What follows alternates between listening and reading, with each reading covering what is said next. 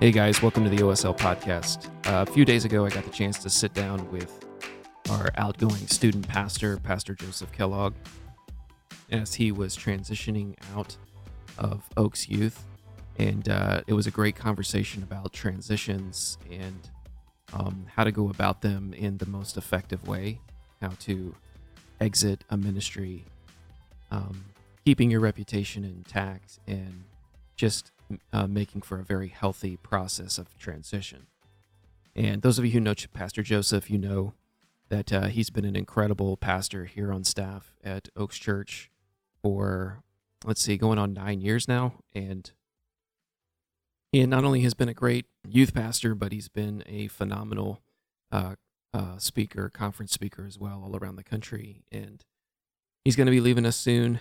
But in fact, he's already officially transitioned out, but I don't think his family moves out of the area maybe for another 3 or 4 weeks or so. But he's headed up to People's Church in Oklahoma City to work for Pastor Herbert Cooper and Scotty Gibbons, both names that are both very familiar to us here at OSL. So anyway, without further ado, this is a great conversation I had with Pastor Joseph. Here he is.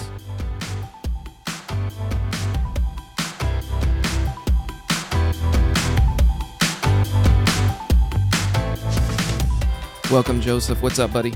I'm excited. I feel like there should be like an applause that should have happened. Like, you're going to add that in later. Yeah, I'll punch a button maybe and put that in there. There's a lot of people here, folks. That's right. Man, no, I'm excited to have a conversation just about life and leadership, Brian, and thanks for letting me hang out with you today. Yeah, thanks for taking some time. The first thing I wanted to just say was that your transition has been an interesting one, and I do want to spend some time talking about transitions because it's something I'm really curious about, and I think a lot of people, there's not much out there in terms of, showing people how to exit and enter a new place. A lot more about entering a new place probably, but even in terms of that, not so much. But how to exit a ministry effectively. But before I got to that, I just wanted to tell you how much you mean to us here in OSL. When I first got here, there was kind of a somewhat of a feeling, I'm going to be vulnerable here just for a second, somewhat of a feeling of who really champions this and who kind of doesn't. And you taught me a lot about championing, if that's the word, championing your opportunity, because I've never seen anyone do it better than you. And I don't think it's about you bragging about yourself or your ministry or anything. It's about, God's given me a great opportunity and you showcase it. And it's taught me a lot about that, not to be bashful about the position that God's put you in, but to really embrace it and take a certain amount of, it's humility, but it's also a certain amount of I was going to say pride, but I mean, maybe that's the word, but man, God's given me a unique opportunity here. I need to make the most of it. So thank you for that, and thank you for investing into, I don't know how many countless OSL students, their lives, hours and hours and hours, and there's a lot of fruit that we're never even going to be able to measure that's come from that. So I appreciate that. Thanks so much. And thanks, Brian. Yeah, I was going to say, I think it's, the transition thing's been unique. I've had a lot of people, because we've been so public about it, and, in the last couple of weeks, and just the handoff that we've had here, I've actually had a lot of phone calls and conversations with people, because I think that it's sometimes never spoken about or it's never seen. And so I'm looking forward to talking about that with you today. And then, man, I appreciate, and it really has been an honor to serve this house. And OSL people, I say this all the time, but I was so excited about coming to the Oaks in 2010 because of OSL.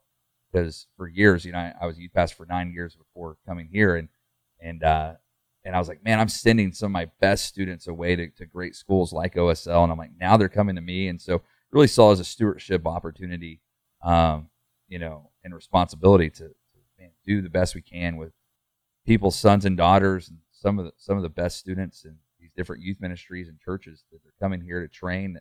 Hopefully we get to send them out, maybe back to their home church, but to send them out, all over. And man, I'm thankful for the season that we've been in, and we just always talk about embrace that season.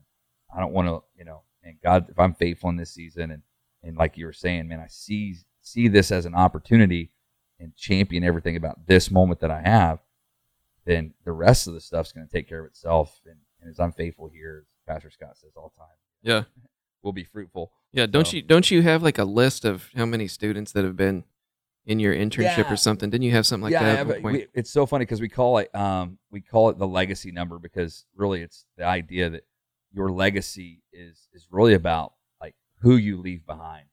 And so at 18 years of youth ministry, it's around like 60. I'm going to have it on my phone. It's around like 60 something former students, interns, and leaders. So people that even volunteered with us ended up going to ministry. But I think here at Oaks Church, it's around 45 or so former students and OSL interns that are they're out in full-time vocational ministry. I think there's a lot of incredible people that even came through as students and OSL students that they might not be planted in a church, but they're a part of a business that's kingdom-minded and different things like that. And so, yeah, it's pretty cool.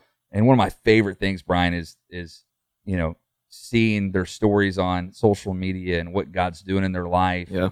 And that's the cool thing about legacy and investing in, these students that come here, is you get to be a part of their life as long as you want to.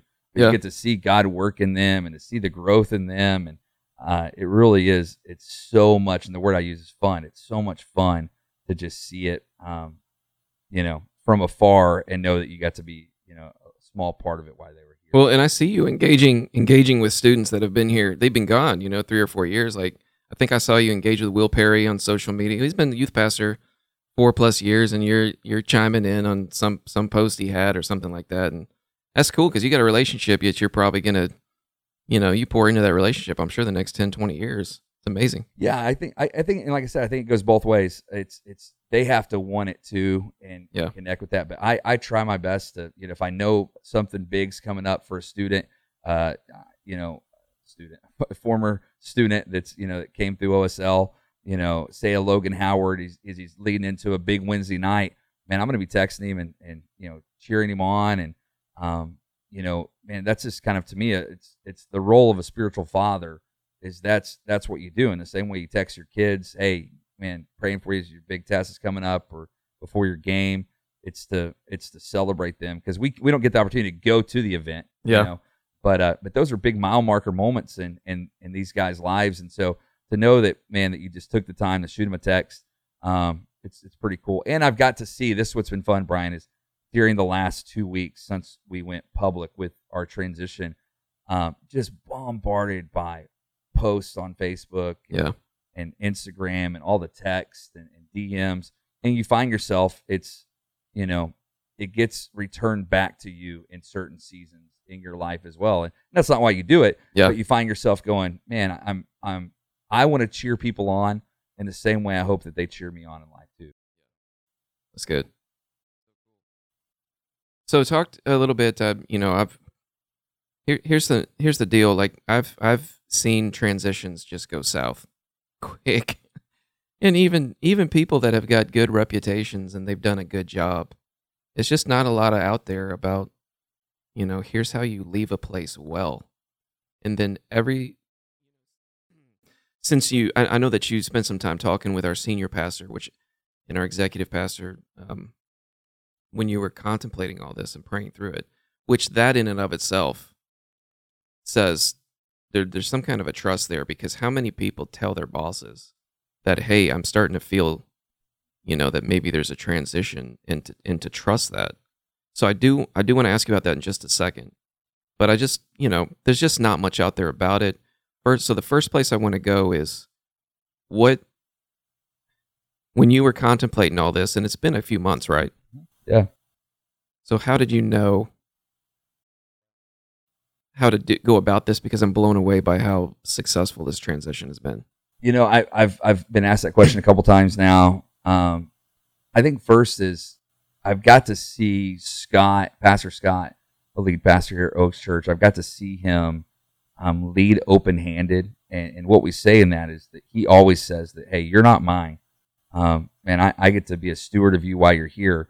Because there's certain leaders, and we know them, and I've worked with some along the years, and I've had friends work with the leaders that kind of go, hey, if you feel like God's leading you somewhere else, you're being disloyal.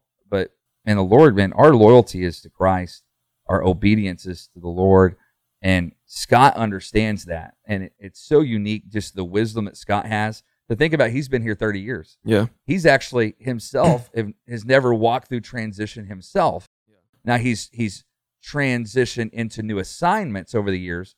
But to think about a pastor that hasn't felt that, but has led it so effectively is kind of very mind-blowing in itself for a guy to live and lead the way he has. So I think that's the first thing is along the way, Scott said that early on to me is like, hey, and he said it to everyone from time to time. It's like, man, if God's speaking to you, man, come talk to us. Let's talk about it and we'll walk you through it. And so actually in the last 9 years, got to see it modeled through a couple of staff members. And so I was like, okay. And I even tested it early on. I got a phone call from a church and that's the way church, the people listen to the podcast. It's the way church life works. I say a lot of times it's like sports. If you're doing a good job, people want you on your team. And so I got a phone call early on and great church. I'm talking successful church. And they're just, hey, how you doing? Man, would you be interested in? And I just told them, and I'd only been here maybe a year and a half and just said, hey, I'm really excited and planted where I'm at right now. And this is where God wants us to be. And so, but I had a moment right there that I didn't have to tell anybody. I could have just kept going about my business. But I kind of was like, you know what, Scott and Mark had both said to tell them. So I went to Mark and actually said, hey, man, I got this phone call, just letting you know. I told him, man, I'm supposed to be here, just letting you know.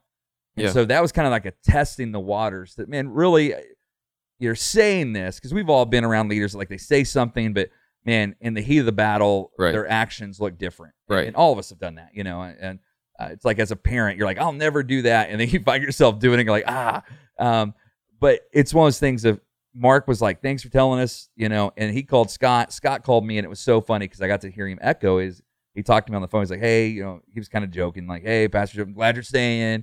And I was like, no, man, I'm here. And he just said, hey, again, just know that you're not mine. This, my office isn't mine. This church, man, this is God's. I'm just being a steward of it. And so what happened is conversations like that over the years allowed me, when I had that stirring in my heart, to go to them and just go, hey, I don't know what's happening. Yeah. But I trust you as the father of this house and a spiritual father of my life and the lead follower, as Scott would say, of this house. I trust you with this. So as we just begin to talk, I didn't have a next step. Yeah. And when you look at it, it's a lot like people in Scripture. It really is like, hey, I just know something's just. Well, yeah, you weren't getting a promotion. Oh no, it was you didn't even know. Didn't know, and so I just in November, I go November, whatever, it's 2019 now, so November 2018, I go to Scott and Mark and just feel this. We pray about it, and actually, Brian, what's crazy? I went a month that I actually came back to Scott in December and was like, hey, maybe I missed it. Maybe really, maybe it was bad pizza. Maybe I didn't really, because what happened, I was getting into the mode of planning 2019, and to be honest with you, to just speak of OSL, we have a really great class this year. Yeah. And again, I use football as kind of framework sometimes. It's like a coach that has a really great class. Why am I going to leave when I have such a good class that's going to help us continue to reach students and impact this community over the next few years? And so I start kind of, as I'm planning in the future and I'm looking at our current team, I'm like, why? This is the worst time to leave. Everything's great. Yeah. And, we just have been in a brand new building for the last year. And I just learned that sometimes faith doesn't make sense. And that's why it's called faith. And so I went to Scott in December. Hey, maybe I missed it. And he's like, you know what? I think God's in this. And again, we have an amazing pastor. And he's like, man, I love you. I would want you here. But right. Man, we honor obedience over longevity. Yeah. And so, so then we started, just praying, and I come in January. I know I'm giving you kind of some of the details, but come in January, I got to present to Scott and Mark again because we have that relationship, and they trust me as well. Got to present them kind of a transition plan that said, hey, this is if we hire, at the time my associate, this is what the plan would look like, and then if we would hire to be determined or to be announced, this is what that would look like. Presented that to them. They made some tweaks on it because ultimately I was going to stay through my kids, finishing school if Scott allowed and Mark allowed. And I told them, hey, I'm going to keep driving. If you feel like I take my foot off the gas, man, dude, I'll transition out as soon as you want me to. Yeah. but really just tried to honor them. But anyway, they went with the plan. And so even at that point, when I presented that, I still didn't know what was next for me. Mm-hmm. And just trusting God. And what's crazy, Pastor Brian, is sometimes in transition, we sometimes need to get out of the way.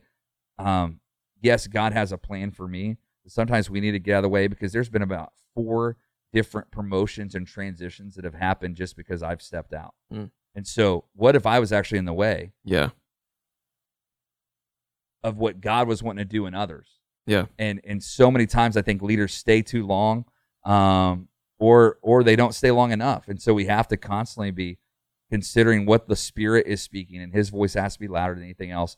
And it's just beautiful that we get to be at a church that we can actually talk about the Spirit's leading and be in a safe environment with no fear and have a pastor walk us through that. And so that's, anyway, I just gave you kind of a long story there, but that's kind of how we got there. And you know, when the grace started lifting, I tell people it's kind of like when the brake pads on your car go out and just things start rubbing and you're like, why is this rubbing? It shouldn't be rubbing. And ultimately it's because the grace is lifting, and you start having to examine, and you know, what do I need to do next? And it was just awesome. I could go to my leadership and just say, hey, this is where I'm at. And they helped me walk through that as well. So. Yeah. So that some of that came out of you when you talk about things rubbing together and the grace lifting. Are you talking about frustrations or just an uneasiness in your spirit about, or is it you and Corby in prayer? I mean, talk us through that. What does that feel like? I think it actually it does sometimes. It's sometimes frustrations. I say it like this: is things that are frustrating you now didn't frustrate you a year ago. And so you're like, your patience is. You're like, wait a second, like, why is this a big deal now? And so you start stepping back and going, man, why? Like, I never want to be a cancer to culture. I always want to be a champion of culture in whatever house I'm in. And so when that frustration starts happening, and you know this, ministry, sometimes you have some bumps along the road, and anytime you're under leadership, you go, well, maybe I would do it different, or why'd they do that? That's just being it. To me, Pastor Mark, our executive pastor here, says leaders lead. So left alone, we're going to lead no matter what. And so I think some of that friction was happening. So that, I believe that friction is from this. I think God was already speaking. Yeah. But I kept grinding. The friction, I think, is the second. I think the friction and the tension, it's the second indicator that the grace is lifted. Interesting. Yeah. I believe God's voice is the first indicator. Yeah, but I think that we look at it and start going, God, everything's like, to me, man, team's good, ministry's growing. We have massive impact. I'm talking, we're bumping up into the 500s in attendance, and I'm getting opportunity, and man, we have this unbelievable building. There's LED screens, and I still, dude, unbelievable team that we get to work with. Some of the best in class when it comes to who we are at the Oaks. But as the Lord starts speaking, you start going, God, is that really you? Like, because it doesn't make sense. Again, because sometimes faith doesn't make sense to us. And so I think there was this, to be honest with you, I would say maybe around even May, I think there was something starting to stir in me. I just kind of, hey, I'll just keep working harder. I'll just keep grinding. And then what happened, the second indicator was when things started frustrating me that used to not frustrate me. But then you still have a decision, because I think a lot of people will just keep going. But again, what happens when those brake pads, when there's no more, it starts, every time you press the brakes, it starts screeching, and you hear it, and then other people start hearing it.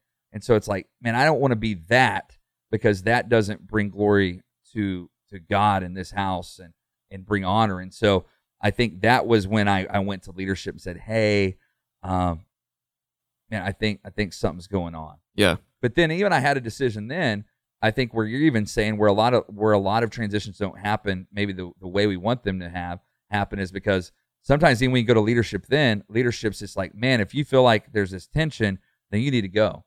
But I think because I had so many conversations, we went in there with a heart of honor and said, and we had to make the decision, I have to leave these frustrations that I have and know, hey, that frustration's there because the grace isn't there. It has nothing to do with organization. Yeah. It has nothing to do with leadership. It's about me, actually. Yeah. The grace is lifted, so there's frustration there. then I decide, hey, again, I don't have to go spread why that frustration's there. I actually, to be honest with you, it's crazy, Brian. I've become a bigger champion of this church more than ever before as I leave, because you start being reflective and you start seeing how amazing is this. And again, I've had moments over the last even few weeks where I'm going, why am I leaving? Yeah. This place is awesome. But then you just go, but God said. Yeah. And man, I'm gonna walk in obedience to His voice, and that's what matters most. And so the word I've been using to describe it is it's been beautiful. It's been a beautiful process. And I think a lot of that has to do with the blessings of the Father of the house, speaking to Pastor Scott. Yeah. I can be a good son, but if I don't have the blessings of the Father, it doesn't matter. Yeah. And so I think that's what's made it great. And I hope to say that I've worked extremely hard to lead well in this season. And again, this is an OSL podcast. Every one of these students are watching this. And I understood years ago as a pastor here at Oaks Church, because we have internships, every day is a classroom. Yeah. They don't have to sit in rows to be in a classroom. Every single day is a classroom. Everything I say, everything I post, every interaction I have, students are watching me because they're in a season of learning, and in which we all are, but they're very intentional in their learning right now. And so I told Scott that, Pastor Scott's like, I'm going to do everything I can to finish strong. And I know along the way that this will be a model for others. And it's been so cool to get to talk to our students about what this looks like, because they're going to walk through it. We're all going to walk through different transitions. Some are going to be awesome, and some, aren't going to be as awesome. But to try to do our best to give some framework to students has been cool. Yeah. So for those who are listening, who are contemplating, and you're thinking about transition, and I hear students come to me all the time going, I feel something pulling me in another direction. And usually it's when things are not great. So you are transitioning when things are probably as great as they've ever been. Yeah. And you're transitioning up. But I want everybody, so those of you who are listening, who are in that sort of season of transition or contemplating it, I want you to hear very closely what you just said, which I am learning from. And the first thing I note is that it's God's voice, it's God's word. Yeah. It's not the dynamics of the circumstance or the situation. That could be the secondary, maybe confirmation. But the first thing is hearing from the Lord. Oh, 100%. I think too is if you're really trying to leave it better than you got it, if that makes sense, that whole statement that we all say. Yeah. I think God's honored when you leave when it's great. Because think about Jesus. He left when life was pretty good. The ministry's going, man, they're getting more disciples, people are being healed. Like even after resurrection, he could actually go, I told you guys, man, I'm the risen king. Yeah. And he could have kept going, and they could have had a great ministry. But we see it in Scripture. He says, better for me to leave. So I think the disciples were going, wait a second, this is you finally are. You have the proof that you are who you say you are. This is actually the best time for you to stay. And so we see it all throughout. And I know Moses put himself in his own situation, but even Moses left at a time that didn't make sense. They're on the verge of crossing over into the promised land. And so I think that's why Galatians 6:9 is so imperative to all of our lives is don't grow tired in doing good. At the right time, keyword, right time is God time. You'll reap a harvest of blessing if you don't quit. And I think even thinking of this age, Gen Z leaders, I think the biggest thing is when it gets hard, they want to bail. And they want to leave. That's not what we're saying. To me, sometimes that's the worst time to transition. Yeah. Now, if God's telling you, if his voice is telling you, hey, it's time to walk away, then you need to do it. His voice matters most. But I think sometimes to me, that's where I even had to question myself, Brian, was like, man, I just got to keep grinding away. But I know this, God will give you grace for the grind. He'll give you grace for the pace. And when that grace isn't there, it's time to go. Yeah. Another thing I learned, I think, from what you're saying is that, the lines of communication never stopped. So even after the first conversation with Pastor, it wasn't like if you thought, well, maybe I missed it, and then you just don't bring it up again because you're nervous about it. You actually approach him again and you updated, which I think is so important that you don't leave things just hanging. Yeah. Wrap them up. Like if there's a question about something. Yeah. So I think that's solid. That's That's awesome. No, Awesome. I think no, for sure. I believe in, we say clarity is king all the time. But Yeah. you have to, clarity is king. So think about a throne. So clarity is the king. So he sits on the throne. And the thing is like confusion wants to be king because confusion brings chaos. And so clarity and confusion are kind of battling for the throne. It's like any medieval times movie you've seen. It's like confusion's the brother that didn't get the crown, and he's trying to figure out a way to get the crown. And think about that even in the spiritual sense, that the enemy's wanting confusion because confusion brings chaos. And so the only way clarity stays king is communication. And so through this, it's us communicating. And then when we start communicating the transition plan, it's, dude, so many conversations and emails, texts, face to face, and just so that we wanted to set it up the best way. And if you really think, we've called this an exchange zone, like a relay race, because I'm handing off the baton to one of our former OSL students, Andrew Prescott, who's an unbelievable leader. For that to happen the way it did, and it's track season right now, for my kids, dude, that exchange zone, it's actually communication, especially the 4x100. You're actually running. And when I grew up, the same thing, you say stick or you say something, and it's that verbal command that tells you to put your hand out. And so the exchange zone, communication is actually more important than any part of the race. Yeah. And so we've just been over communicating during this season, and it really has. And it takes both of us, Pastor Scott and Mark, and then for us, and then how we do it organizationally as a church. There's different people that knew at different seasons of the transition because we had such a long kind of strategy to do it the right way. And I think that would be the thing too, is unless there's a moral issue or there's just a super disloyal culture issue, I think don't rush transition. Yeah. There's a period there that you need to do it the right way, and we've tried our best in our to me in leadership, we always say, it's not the way, it's a way. Our way of doing transition at this season at the Oaks, this has been awesome because we've actually taken the time to do it right. Yeah, so good. So over these 9 years, what if you're looking back over the 9 years, what do you think was the biggest challenge for you in leading that youth ministry? Yeah, I think the biggest challenge for me is just patience in general. Because anything worth growing takes time. And I think even when I got here, like I said, when I moved here, I'd already had 9 years of youth ministry experience and success in youth ministry and building youth ministries. So I came in and wanted just instant success. And I remember a conversation I had with Scott it was Scott and Jack Morning that I had a conversation with about 6 months in, and they could sense that I was frustrated. Really, my frustration was just patience. I wanted it to grow faster. I didn't understand why certain things weren't moving as fast as they should. And Scott even said, "Hey, how long have you been here?" And I was like, 6 months. He's like, "Now, how long were you at your last church?" And I was like, 6 years. He said, "You can't compare 6 years to 6 months." Because I was like, man, I'm leaving something. I should have the same success.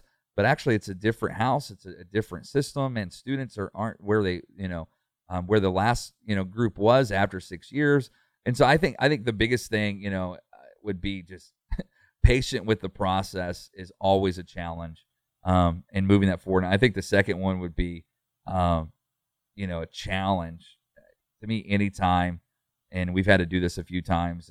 Anytime you have to let a staff member go or a volunteer go, that's when we think challenging.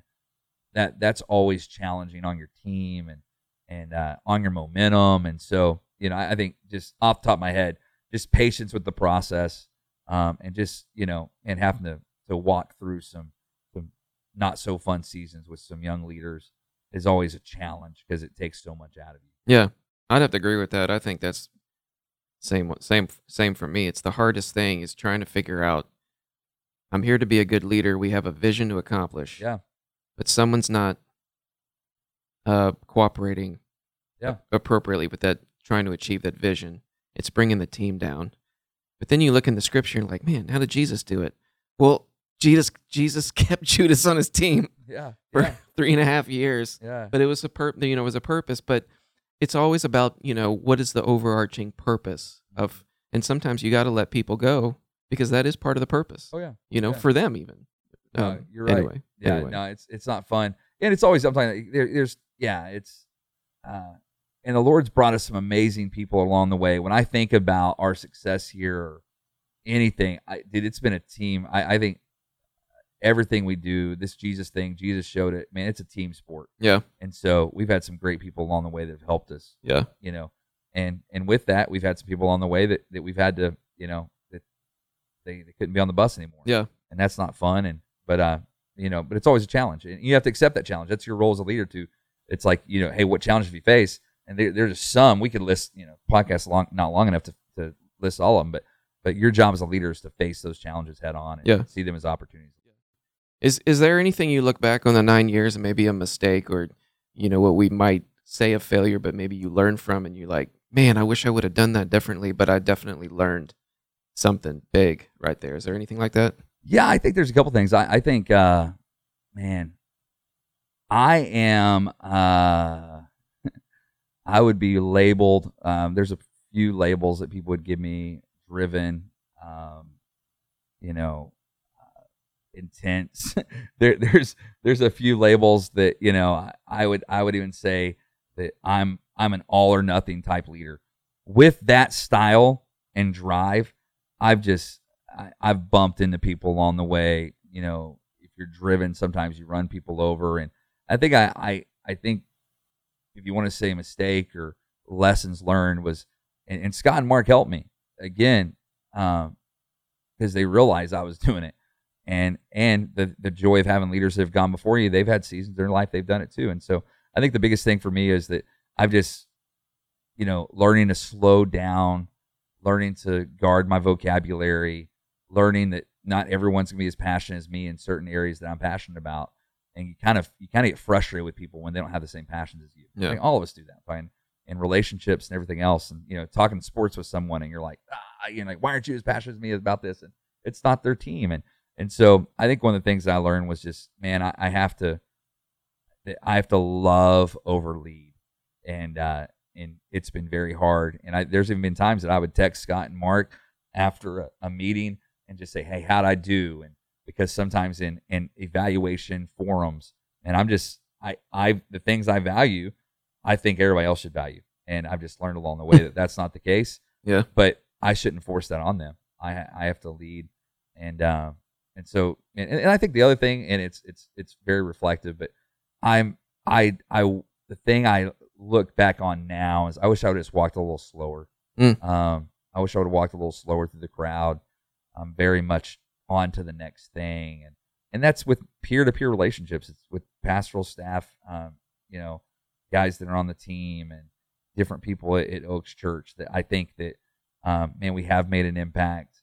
But I think when I reflect back, I just know that, man, I just walked really fast through the crowd a lot to get to the next thing.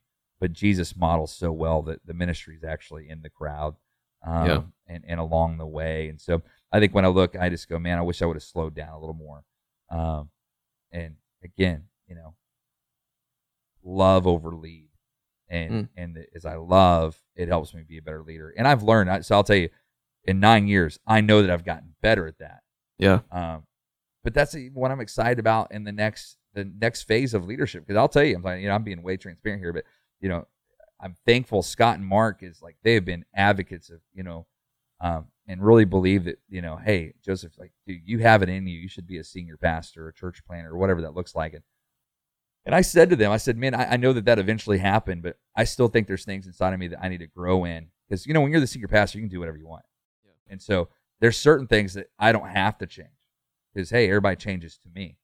Now, we have a great leader that's done that differently. He's been actually one of the biggest leaders of trying to become a better version of himself to make a greater impact. But I know that I could go and not have to change so many things. But as I transition into the next phase of ministry for me, I'm going to have to continue to work on the things that I've been working on. Yeah. And it kind of excites me. I'm nervous about it because I know that I've got my butt kicked along the way to just become a better version of myself. But at the same time, like, I'm excited about continuing to be better. So. Yeah. Yeah. This morning I was listening to a podcast and you mentioned Gen Z a few minutes ago, and I'm long podcast that we've talked about a few weeks ago. Yeah, right. But anyway, this morning I was listening to it, and they were talking about a Gen Z, the average, and I don't even know if this is correct, but they were talking about the average time they spend per day between 4 and 5 hours on their device, and it could be anything from Netflix to YouTube to social media. And is it Gen Z? Is that junior high to? Is college thrown in there, or what is that? I don't know if we have there is a bottom age, but yeah, it's I'm trying to think of the dates of when they were born, but it would be like 21 and under about right now. Okay. Yeah. So 20. So you're young adults your guys that have just graduated high school for the last couple of years, on down through junior high. So 21 and younger. Yeah. And so their world, they haven't known anything other than a cell phone type of world, and just trying to figure out how the church is going to, have a strategy for reaching students who are just totally engaged into their phone and their device. And I know Judah Smith, I don't know if you've seen his thing, church home thing or whatever. He's got that sort of an online church culture that he's built with his thing. But do you think that's the biggest challenge facing the church and reaching that particular generation, is just dealing with their access to information all the time? Yeah, I've been a part of it. If you're listening on the podcast, is that, man, go to feed.bible. It's been an initiative that I've had the opportunity to be a part of with our partner One Hope over the last 4 years. But it's an initiative that's launched to help students engage in Scripture, but also just, man, how to effectively reach Generation Z. But I think the screens is a big deal. But it's funny, you have certain churches that are going to like hey, we're going to bring the church to your screen, and then there's certain churches that are like, hey, we're going to actually stop streaming because we know that you need like human to human contact. Yeah. And so I think the church is in a very interesting world right now, because even the statement, they've called teenagers screenagers because it's all they've known. and you and I would, we have teenagers. We could say 4 hours, but I think it's even more than that in most averages. Like we have now on our iPhones that show us how much screen time we've had. Really? So you think it's more? Oh, 100%. This seems like a lot, but okay. Yeah, 4 hours of I think it's way more. Just if you look and again, you can look at your phone. Yeah. I know I average over 4 a day easy. Okay. And so it's all those Instagram stories. Well, where are you at on that whole question of, hey, we should just shut off the streaming I think we need to be engaged in the space, but we need to be inviting them to human interaction. Yeah. And so I think that we need to be inviting them into circles and inviting them into conversations, and presence trumps every time. It wins every time. Even though we have the most connected generation of all time, they're connected and they're the most informed, but at the same time, we have like the highest depression, among teens ever in our history. And so they are connected, but they're isolated. We have, the same thing as they have more information than they've ever before, but it's one of the most biblically illiterate generations of all time. So it's such a dynamic that we're having to deal with. Yeah. That is interesting. I think the biggest thing is you keep inviting them to the circles. I think the other thing too is because they have this device, the thing that we've learned about Gen Z is they're publishers. It's actually an exciting time. And an 11-year-old can have a YouTube channel that can reach millions. Yeah. Like you and I didn't have that opportunity. No way. You know what I'm saying? If it wasn't the friends we hung out with, that's all we knew, and we grew up in a generation of pen pals, you like some person that, in some other country that you could maybe write. But now I have access. I could be DMing someone from Nairobi, Kenya right now. Yeah. And so I have access to the world to impact the world. And because of this phone and because of the access to, even laptops and things like that, the thing that students have, like that they have the access to publish, the church is actually in a critical moment too, that if we don't give students a place at the table to help the church and to be a part of that publishing, they'll actually go publish somewhere else. Yeah. And so it's kind of this interesting thing is that we have to like engage students somewhere. We have to be, I believe as they scroll, we need to be a part of their scroll. So as they scroll, you need to be active in social media. The church has to be active. For me, I personally believe you need to be active, so that you're in their world. So when they scroll, that there is contact there. But then at the same time, you got to be inviting them to engage in conversations, and they want to help lead the conversation. So a big part of what we do in youth ministry here with the catechism is we're asking questions and they're getting to talk. It's not just a lecture forum. Yeah. And that's why I'm talking, it's crazy because we're part of, higher education. But dude, a lot of people are saying even the model of higher education is changing rapidly. Yeah. Where a lot of students go, I don't need it. And I could still make millions. Yeah. And so because it's changing. So to me, if the church doesn't adopt the changes and try to lead the changes, lead the narrative, don't let culture lead it. And so it's like, let us kind of be a part of it. Let's not sit and wait, because I think we're in a critical time, but it's an exciting time that I believe this generation it can be the future. And that's why I even love Oaks Church, because I think we're wrestling with these conversations. And when we're hiring some guys in our team, they're very young. And we even have students that have homeschooled, but they literally are almost staff members. They're high school students that are running around leading at a high level here at the church. And I think that's going to be more and more that the church needs to be in the field of helping, give a seat at the table for these students that are publishing. And then the access with the phone, man, there's so many great things. There's so many dangerous things. And on the parent front, that parents have to be more engaged, because the amount of training that goes in for a kid to drive a vehicle, why does all that training go in? Why does the parent ride with them? Why do they go to the school? Why do they have to? Yeah. Because ultimately they're driving a vehicle that could kill them. Yeah. So as a parent, I know for me, I'm a few years from it, and so are you. Like, dude, I'm already getting nervous about it. My kids will be driving, driving a car around. Yeah. And the thing is about that, I can do everything I can to prepare her. But the thing is, she's driving that car around. I don't know how everybody else is driving. Are they driving under the influence? I can't. You and I have been in this thing long enough that we've heard the stories and we've been a part of the tragedies and helping families through that. But the cell phone's the same way. I can do everything I can to train my student. First off, I need to take the time to do that, but I can't control everyone else that's on this thing, that's on the highway, the waves of the internet. And so I think it's just so imperative for parents to be engaged.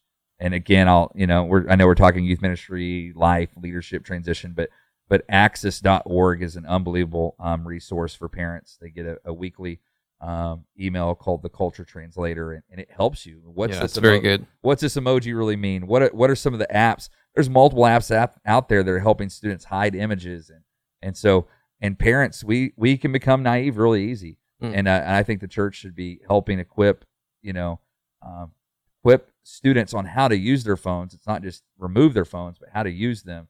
And it's okay. I get nervous. Our kids still don't have social media, because I want my kid to be secure in who they are in Christ, but before I give them a platform to preview their insecurities. Yeah. And so it just makes me nervous sometimes in that. So anyway, I just went on a little rant, but no, it's good. Gen Z, man, I'm excited about Gen Z.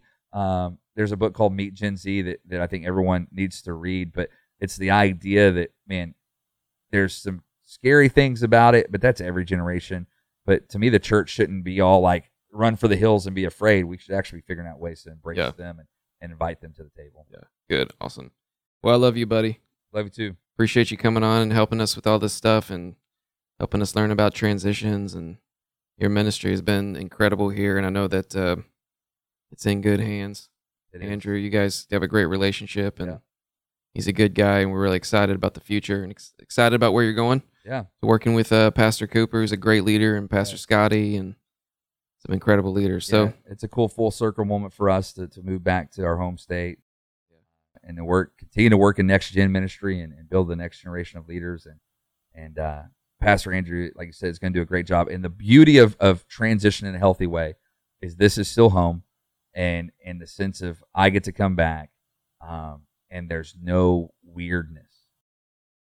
And we're already excited. I'm coming back and helping with the conference that we host for youth pastors. The HYM conference? Yeah. And so it's like one of those things of we can have those conversations, and because it's not weird, man, I get to come back and not feel like I'm in the way. That's great. And we've had to work at that. And to be honest, I've had to work at it, because there's even moments, the last couple of weeks where I'm like, I don't know if I'd do it that way. But I'm like, hey, but I'm not. I have to allow these guys to lead. And again, it's like the Lord's taught me this through this. and I know that we're wrapping up, but it's like, it's one thing to raise the next generation, but it's another to release them. And as a parent, we raise our children to live for the Lord, but around, who knows?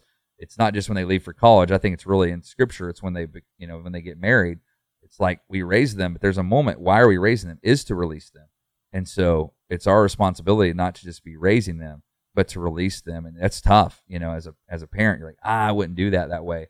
But you have to trust what you've taught them is going to remain in them. And so that's the way I feel so good with just all of our leaders that are here. And yeah, they're young, but man, they're the right leaders. And I'm excited about the future of Oak. So good. Well, thanks, Pastor Joseph, for coming on. And we hope to talk to you soon. Awesome. Thanks. All right. Thanks, buddy.